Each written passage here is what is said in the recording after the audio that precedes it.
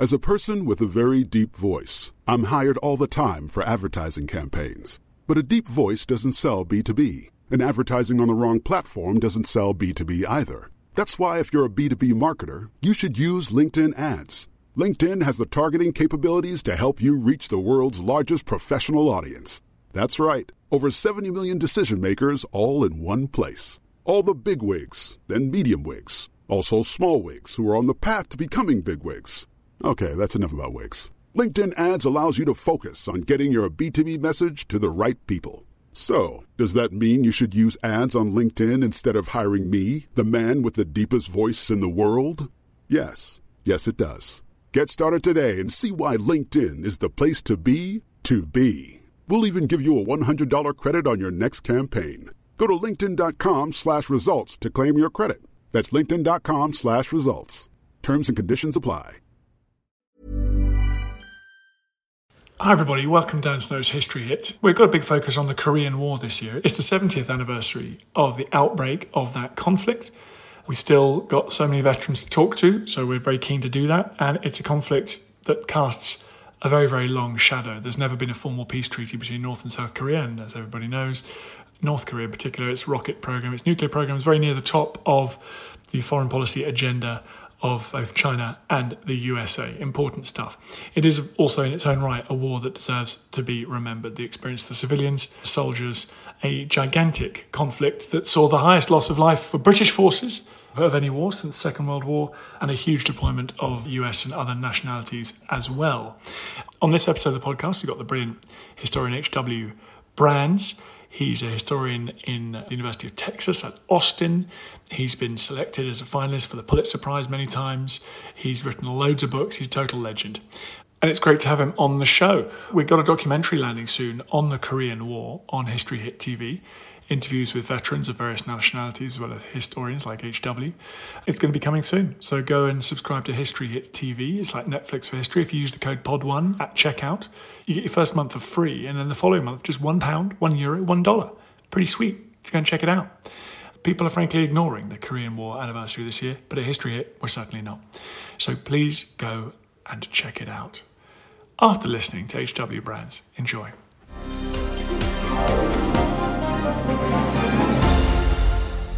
HW, thank you. It's a great honour having you on the podcast. Thank you for coming on. My pleasure. It's a big anniversary of the start of the Korean War. Does it feel like that over in the US? No. In fact, the Korean War has often suffered from being called the Forgotten War, and it was forgotten because it came so soon after World War II, and it paled by comparison in the minds of Americans. The scale of the war was much less, and of course the outcome was much less satisfactory. And then as the war in Korea was winding down, and the thing is, of course, it never ended definitively. And so there was no particular moment when people could say the war is over. There was an armistice, and American forces remained in Korea for years after. But by the time people were gaining historical perspective on the war in Korea, there was a war in Vietnam going on. And so it was the misfortune historically of the Korean War and of the people who served in the Korean War, Americans in particular, to be sandwiched between World War II and Vietnam. And so, in fact, in the United States today, or this year, there has been very little remembrance of the Korean War. Yeah, that's the same with all historians and veterans that I've talked to. Given how much we talk about veterans of both the Vietnam and the Second World War, that must be very difficult for those who served. Well, in some respects it is, but many of the American veterans of the Korean War had actually served in World War II. And so it's not as though their military service was being entirely overlooked. But it had none of the celebration associated with World War II, because again, there was nothing to celebrate. The war ended with a stalemate. And it was the kind of thing that, when the soldiers came home, they didn't come home as a group, because a lot of them just stayed in the Korean theater. They were stationed in Japan, some were stationed in South Korea. And again, there was nothing to celebrate. There was not even a moment to celebrate, because the war ended in this armistice, and it might have resumed. And so Americans never quite knew. And of course, an armistice is all that we have even today. How should we think about the experience of the soldiers in the Korean War? Obviously, there were different phases of that war. The fighting was no less fierce than for many units in the Second World War. Do they feel that their contribution is overlooked?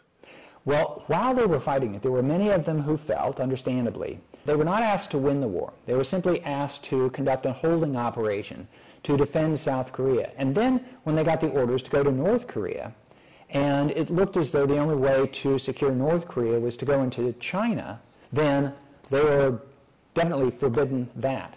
And for those who had been in World War II, especially the ones who had been in the European theater, it was as though they were expected to defeat Hitler's Germany without ever setting foot on German soil. So it was a war that was very unsatisfactory in that it was a limited war. And historically, most wars are limited wars. The unlimited wars are the unusual ones. But it was the case that for Americans of the 20th century, the war that became the model of what they thought of when they thought of war was World War II, which was effectively an unlimited war. And so the idea that Americans got of war was the United States is a peaceful country. It doesn't go to war until it's attacked. Once it is attacked, however, there are no holds barred, and Americans can go all out to defeat the enemy. And in fact, that's exactly what happened, remarkably what happened in the Second World War. The United States was attacked at Pearl Harbor, and 3.5 years later, the war was over. And Americans had gone all out, and then they expected, at the end of such a war, to go back to their peacetime activities. This had been the model throughout American history from the 18th century until the middle of the 20th century. But the Cold War was this very disconcerting thing because it was neither quite war nor quite peace. And for Americans, the Korean War was the first military conflict of the Cold War. It was something that they would get used to. They'd get used to the idea that, well, no, in the nuclear age, there's an upper bound on what military force the United States can use. And there's an upper bound on where we can go, so we're not going to invade China. We're not going to use nuclear weapons against China. We have to be careful lest we bring the Soviet Union into the war. It was something that was easier for American leaders in Washington to understand than it was for soldiers in the field to understand, or for that matter, for the public at home to understand. Yeah, I mean, I think from the British historical experience, the Korean War feels far more familiar. The British imperial entanglements, the 18th and 19th centuries, all had messy endings that were unsatisfying, if you like, particularly for a modern cinema-going public that want victory parades and boys coming home. Well, that's exactly it, because the British had experience of these imperial frontier wars. You hold the frontier, and you do it by defeating whatever local insurgency there might be. You don't expect that you're going to win this war and then there will be peace for all time. When you have an empire, policing the frontier is what you get used to. The United States was constructing an empire at this time, but Americans weren't used to it. And Americans had this black and white attitude toward war. The United States is either at war or it's at peace. And when the Korean War came along, and when Harry Truman declined to call it a war, but called it instead a police action, this implied that there were going to be more of these in the future. And that added to the dissatisfaction, because Americans certainly at that time did not have any imperial kind of mindset. Americans very much resisted the idea that this system of alliances they created was anything like an empire. And in certain respects, it was different, because it was voluntary. And when France decided to leave NATO in the 1960s, the United States said, okay, go. But still, when the United States became essentially the world's top policeman at the end of the Second World War, then it wasn't something Americans were used to, but it was something they would have to get used to. And so by the 1960s with Vietnam, that's essentially the same thing. So Vietnam was Korea a second time. By then, Americans were a little bit more used to it. It still didn't help that the war in Vietnam went on, and the United States finally lost the war. The one thing about all this experience that gave greater status to the Korean War was that during the 1960s, when American forces went into Vietnam, Americans quickly caught on that there were worse outcomes for the United States than a stalemate. At the time of the stalemate in Korea, that was seen as terrible because it wasn't the victory of World War II. But when the Vietnam War comes along, it looks like the United States might lose, and in fact did lose. Well, then Korea gains a little bit more respect in American eyes, but not a whole lot more remembrance. And I guess South Korea now looks like one of the most remarkably successful nation-state building exercises of the 20th century. In fact, that's an interesting point on all of this, because for the first really 30 years, 25 years after the Korean War, there wasn't a whole lot in South Korea to brag about. South Korea was anti-communist, But it was almost as authoritarian as North Korea. That's a bit of an exaggeration, but still, it was by no means a democracy, and its economy was not particularly thriving. It was only in the 1980s that the South Korean miracle really took place. And so by the 1990s and the early 2000s, then, finally, Americans of that mind could look back on the American effort in Korea and say, boy, we did a good thing. We kept South Korea from going communism. Imagine if all of the Korean Peninsula today looked like North Korea. Instead, what we have is this thriving, bustling, prosperous half of the country. And that's the result. I mean, if Americans want to pat themselves on the back for this, and of course the allies that went in with the United States to defend South Korea, this was a really good bit of work. But it took sort of 30 years for it to become apparent how good the work was. It's getting ahead of ourselves a little bit. Let's talk about what was going on this summer back in 1950. The North Koreans, they crossed the border. Do you subscribe to the idea that the Americans had been ambiguous? They'd given out ambiguous diplomatic signals about whether or not they would mind if the communists sought to reunify the peninsula? I think that the signals were not intended to be ambiguous, but they might very well have been interpreted ambiguously. Because when Dean Acheson gave a speech in the early part of 1950, and he said that he did not include Korea in what he called America's defensive perimeter. The point he was trying to make was that the United States did not intend to contain communism, and containment was the term for America's policy regarding the Soviet Union and China. The United States did not intend to contain China on the Asian mainland. It would use its position in the offshore island chain of Japan, Philippines, and it didn't want to get involved in a war that basically would require the United States, U.S. military forces to take on the vast number of ground troops that China had. But Acheson in that same speech did say, however, that would be something for the United Nations to deal with. So if there was an attack on Japan, for example, the United States would defend Japan on its own. If there was an attack on the Philippines or on Taiwan, then the United States would go to the assistance of those countries without reference to the United Nations. But Acheson went on to say that if something happens to South Korea, that's a job for the United Nations. Now, how did Kim Il-sung read that? How did Stalin read that? How did Mao Zedong read that? I can't really say. I suspect that Kim Il-sung was itching for a reason, an excuse, to reunify Korea under his communist control. And if it looked as though the Americans wouldn't come to the aid, then that was all the better. And it would give him reason to launch a surprise attack, hoping to do what he very nearly did, and that is to occupy all of the southern part of Korea before the United States could respond. Now, I do not know how surprised Kim Il-sung, how surprised Stalin was that Americans very quickly came to the defense of South Korea. I don't know that part. So the North Koreans invade, the South Korean army just falls apart. Talk to me about the decision that is then faced, and who's making that decision? Is it the local theatre commander? Is it General MacArthur? Or is it President Truman? Who's in charge? Well, that was a source of conflict during the entire war. So American forces had been withdrawn from South Korea the previous year. So there were no American forces on the ground. And if MacArthur was going to come to the assistance of South Korea, he was going to have to send troops from Japan. There were troops in Japan. And he made ready to do it. He started to send troops already, but he was in almost instant communication. It was a matter of just minutes. So communications were very good to Washington. So MacArthur would have done it on his own if Harry Truman had not given the okay, and probably handed a fait accompli to President Truman.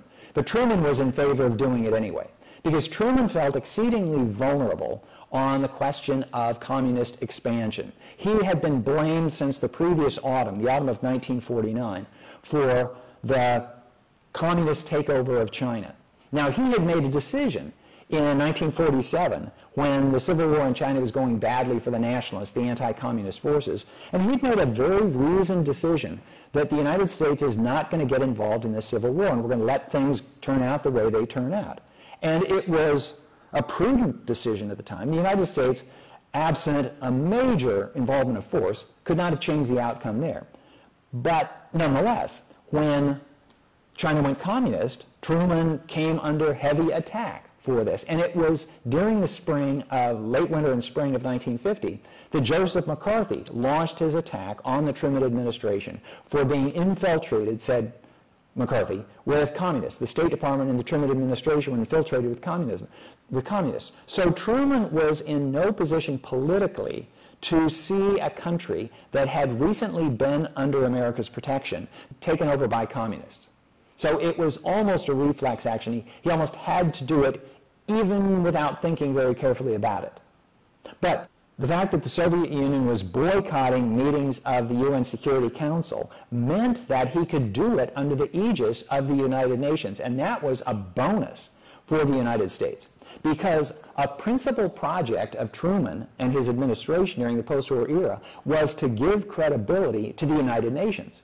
The United States had not been a member of the League of Nations during the interwar period, and partly for that reason, many people thought, Hitler and Mussolini had been allowed to do their aggressions around Europe and even into Africa without great power response until too late. And so Truman was making up for this by supporting the United Nations. And the fact that the United Nations then, the Security Council, absent the Soviet delegate, and therefore absent a Soviet veto, could ask the United States and Britain and other member nations to go to the aid of South Korea. And so Truman could say, in fact, he did say to the leaders of Congress when he brought them into the White House, he could say the United States is supporting the United Nations in this. It wasn't simply my idea. This is not simply Harry Truman. This is the United States on behalf of the United Nations. And the goal at that time, and not an entirely implausible goal at that time, was that World War III will be prevented because decent, law-abiding nations will respond to aggression by punishing the aggressor. And that's exactly the model for what happened in South Korea. It's so funny that the Korean War is overlooked. As you say, first of all, did lead to the construction of a very vibrant democracy. And secondly, it was actually an example of the UN working as its founders hoped. It's forgotten about. It's not seen as a war that people wish to talk about or use as an example. That part is very interesting because you're absolutely right. This is a case where the United Nations worked. Although, unfortunately, it was almost the last case where the United Nations worked because the Soviet delegate, realizing his mistake, quickly got back to UN headquarters and therefore was able to veto any follow-on resolutions by the Security Council. Now, the Truman administration finessed this a bit by going to the General Assembly, but resolutions by the General Assembly don't have the same weight as resolutions by the Security Council. And so the UN, the United Nations, was able to authorize the use of force for the defense of South Korea, but that was the last meaningful thing that the United Nations did. And it wasn't able to do it during, for example, the war in Vietnam or other wars until the Gulf War of 1991. That was sort of the next time that the Security Council could intervene in a regional war without the veto of one side or the other in the Cold War. So if the Korean War had been a precedent for other things that happened usefully, then I think it would be remembered. That part of it would be remembered. And in fact, at the time of the Gulf War in 1991, and in the lead up to it in 1990, so 40 years later, people did point back to the Korean War. And they said, this is the way it's supposed to work, and now finally we can do what we did in 1950. And interestingly, the Gulf War of 1991, following UN resolutions of 1990 that gave ultimatums to Saddam Hussein to get out of Kuwait, they were limited in the same way that the original UN Security Council resolution in Korea was, because that resolution said to remove the aggressors from South Korea. It didn't say anything about overturning the communist regime in North Korea. That's where Harry Truman basically pressed his luck, and it backfired on him. And so those people who were making the decisions for the United States and for the United Nations in 1990 made clear that their resolution did not say march to Baghdad and overturn the regime of Saddam Hussein, which is why the Gulf War of 1991, certainly in American eyes, had that same aspect of unfinished business as the war in Korea did. Hi there, everyone. I want to tell you about a podcast that I think you'll like. It's called Mysteries at the Museum from Travel Channel. It's narrated by my good friend and host of American History Hit, Don Wildman. On Mysteries at the Museum, Don travels across the US to find objects that tell shocking stories of American history. You'll hear about the portrait linked to the first bank robbery in American history, and about the failed invention from World War II that became one of the most popular toys for kids. Uncover the secrets behind these incredible objects and learn about the history of war, science, crime, and everything in between. You're going to love this podcast, all about the remarkable objects in our treasure houses that are museums. Please go and check it out. Mysteries at the Museum from Travel Channel. As you point out, fascinating parallels there. So the North Koreans surge over the border with South Korea. The Americans do intervene, but the American intervention is not as successful as hoped. The North Koreans were very effective as they marched down the peninsula. Well, the North Koreans had the advantage of surprise. They also had the advantage of terrestrial lines of communication. They didn't have to fly things in or sail things across the Sea of Japan. So they were all there. They also had the advantage of the disorganization of the South Korean, the Republic of Korea forces. Now, once the United States was able to regroup and get troops on the ground, they were able to hold a perimeter at the southern part of the peninsula around the city of Pusan. But until they got there, it looked as though that both the Republic of Korea, South Korean forces, and American forces and the rest of the Allied forces would be driven off the peninsula, at which point it really would have been quite difficult to regain a foothold. But by this time, the U.S. 8th Army, under Douglas MacArthur, who was by this time the United Nations commander, as well as the United States theater commander, they held the ground. And then MacArthur was able to plan, launch, and to carry out this end run around the North Korean lines at Incheon, a very risky operation that succeeded brilliantly and almost trapped the North Korean army. So within the space of 48 hours, the fortunes of the war changed almost entirely.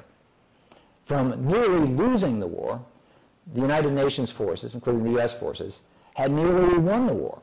And that was a stunning use of amphibious force. Did that huge victory encourage General MacArthur to go beyond his remit? Is success the seeds of the overreach? MacArthur never suffered from excessive modesty. And so he didn't require this success in his own mind. He didn't require the success at Incheon in his own mind to think, okay, now I can take the war to North Korea. He thought he could take the war to North Korea all along. But it did persuade skeptics on MacArthur, like Harry Truman, to give the general a little bit more leeway. And so when MacArthur assured Truman that if he were given permission, he could end the war by Thanksgiving. So this is in the autumn, early autumn of 1950. He could have American troops coming home by Thanksgiving. Truman, all of a sudden, realized, oh my gosh, I have been accused by my domestic critics for having lost ground to communism. They say I lost China to the communists. Well, I really didn't, but here's a chance for the first time in the Cold War for the free world, the term that was already being used for the United States alliance system, for the free world to win ground back from communism. If the Truman administration, the forces operating at his orders, could decommunize North Korea and unify South Korea unify Korea not under communist control, but under the anti-communist control of Syngman Rhee, then that would be a terrific feather in Truman's cap. So he listened to MacArthur and he said, go ahead.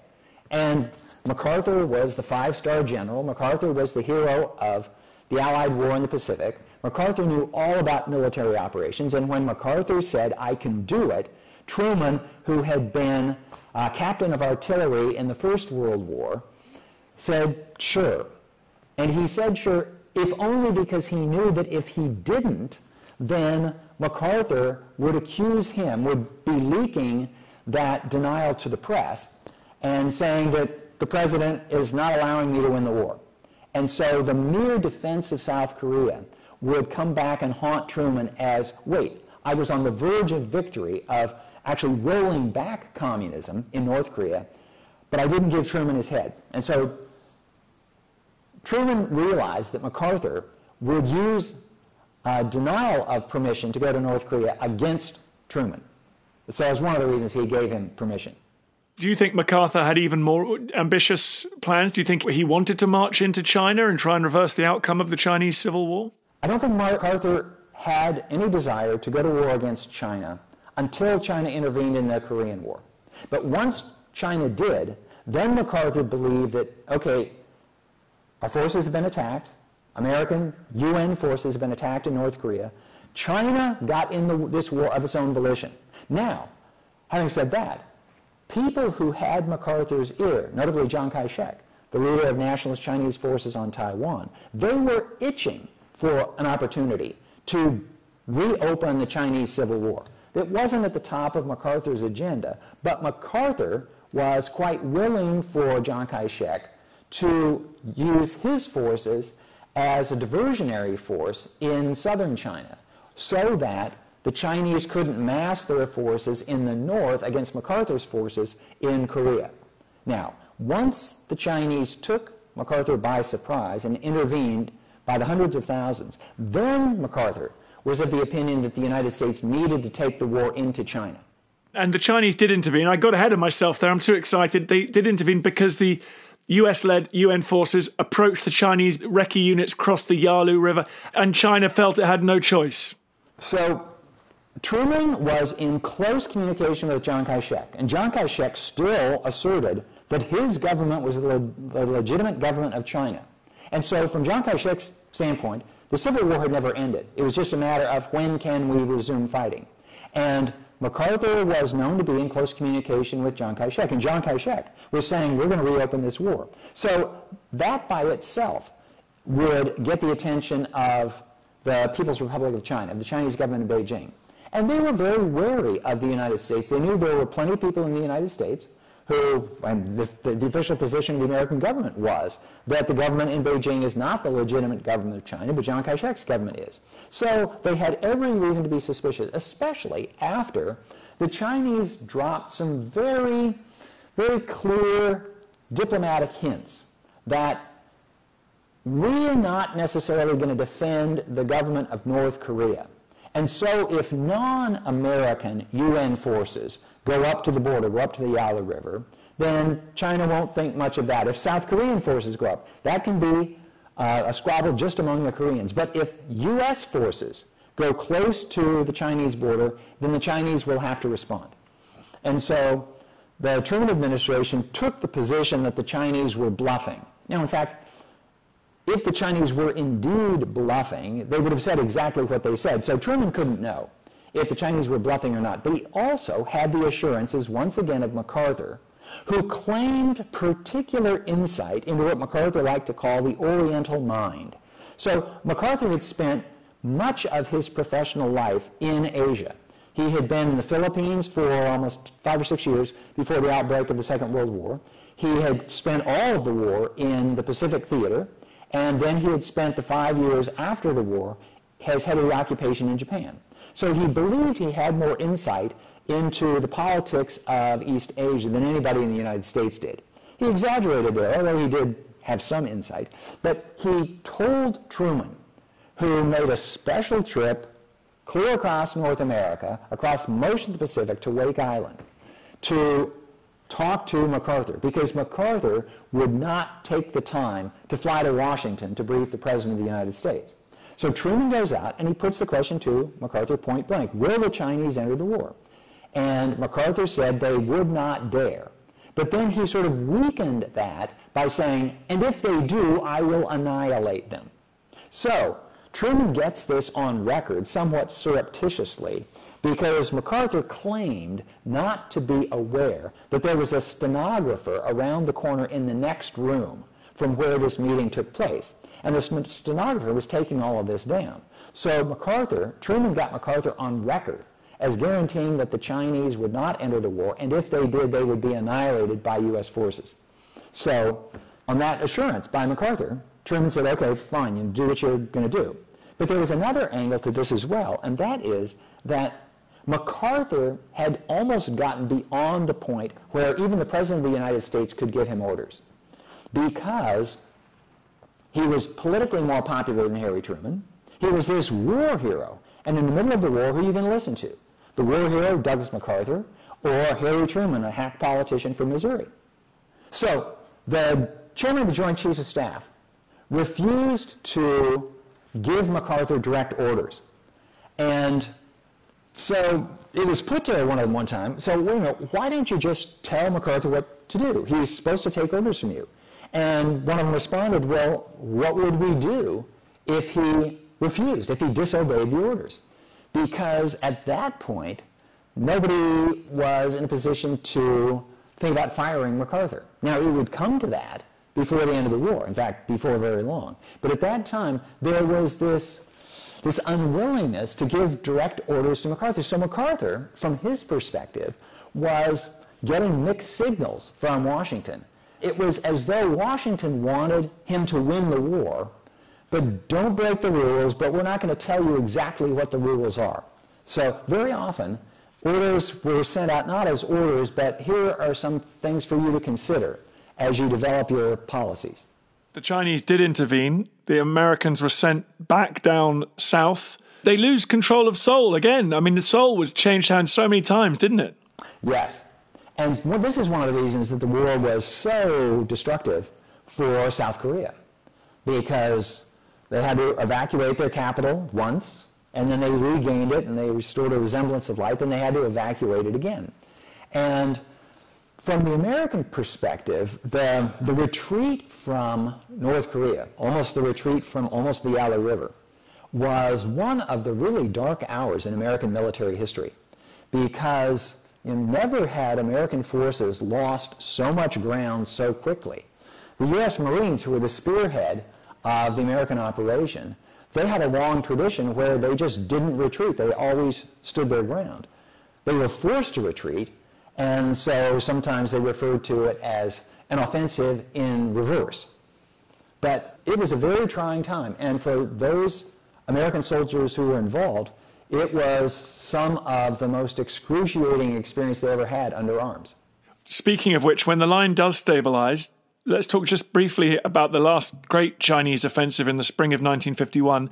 Was that still an attempt to completely destroy the Allied lines, or was this the beginning of jockeying for position, giving them more sort of strength around the negotiating table?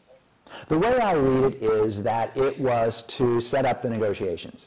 Because I think that, first of all, the Chinese would have been quite wrong to think that they were going to be able to drive the United States out of South Korea.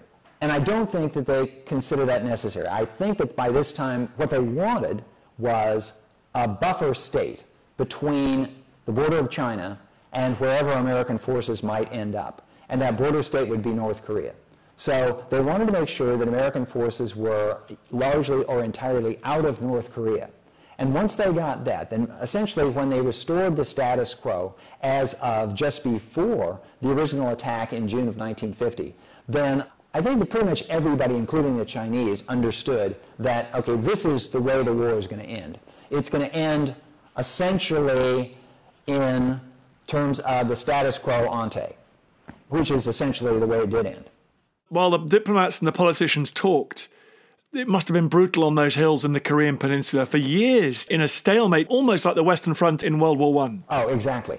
And it was so disillusioning because the soldiers got their orders to fight and to take that hill, and they would take that hill with great sacrifice and loss of lives, limbs, and everything else, and then they would know that that doesn't really lead to anything. All that does is perhaps slightly strengthen the negotiation position of the diplomats. But it wasn't as though, okay, if we take this hill, we can take the next hill, and then we can go win the war. By this time, I think pretty much everybody realized there was no winning the war, or at least winning the war simply meant leaving the status quo as of before the war in place, which meant, of course, that Americans couldn't go home. Because if Americans evacuated South Korea as they had in 1949, then the North Koreans would be tempted to do exactly what they did in June of 1950. So this was the first time Americans realized that they might have to permanently garrison South Korea, which indeed is where we still are today.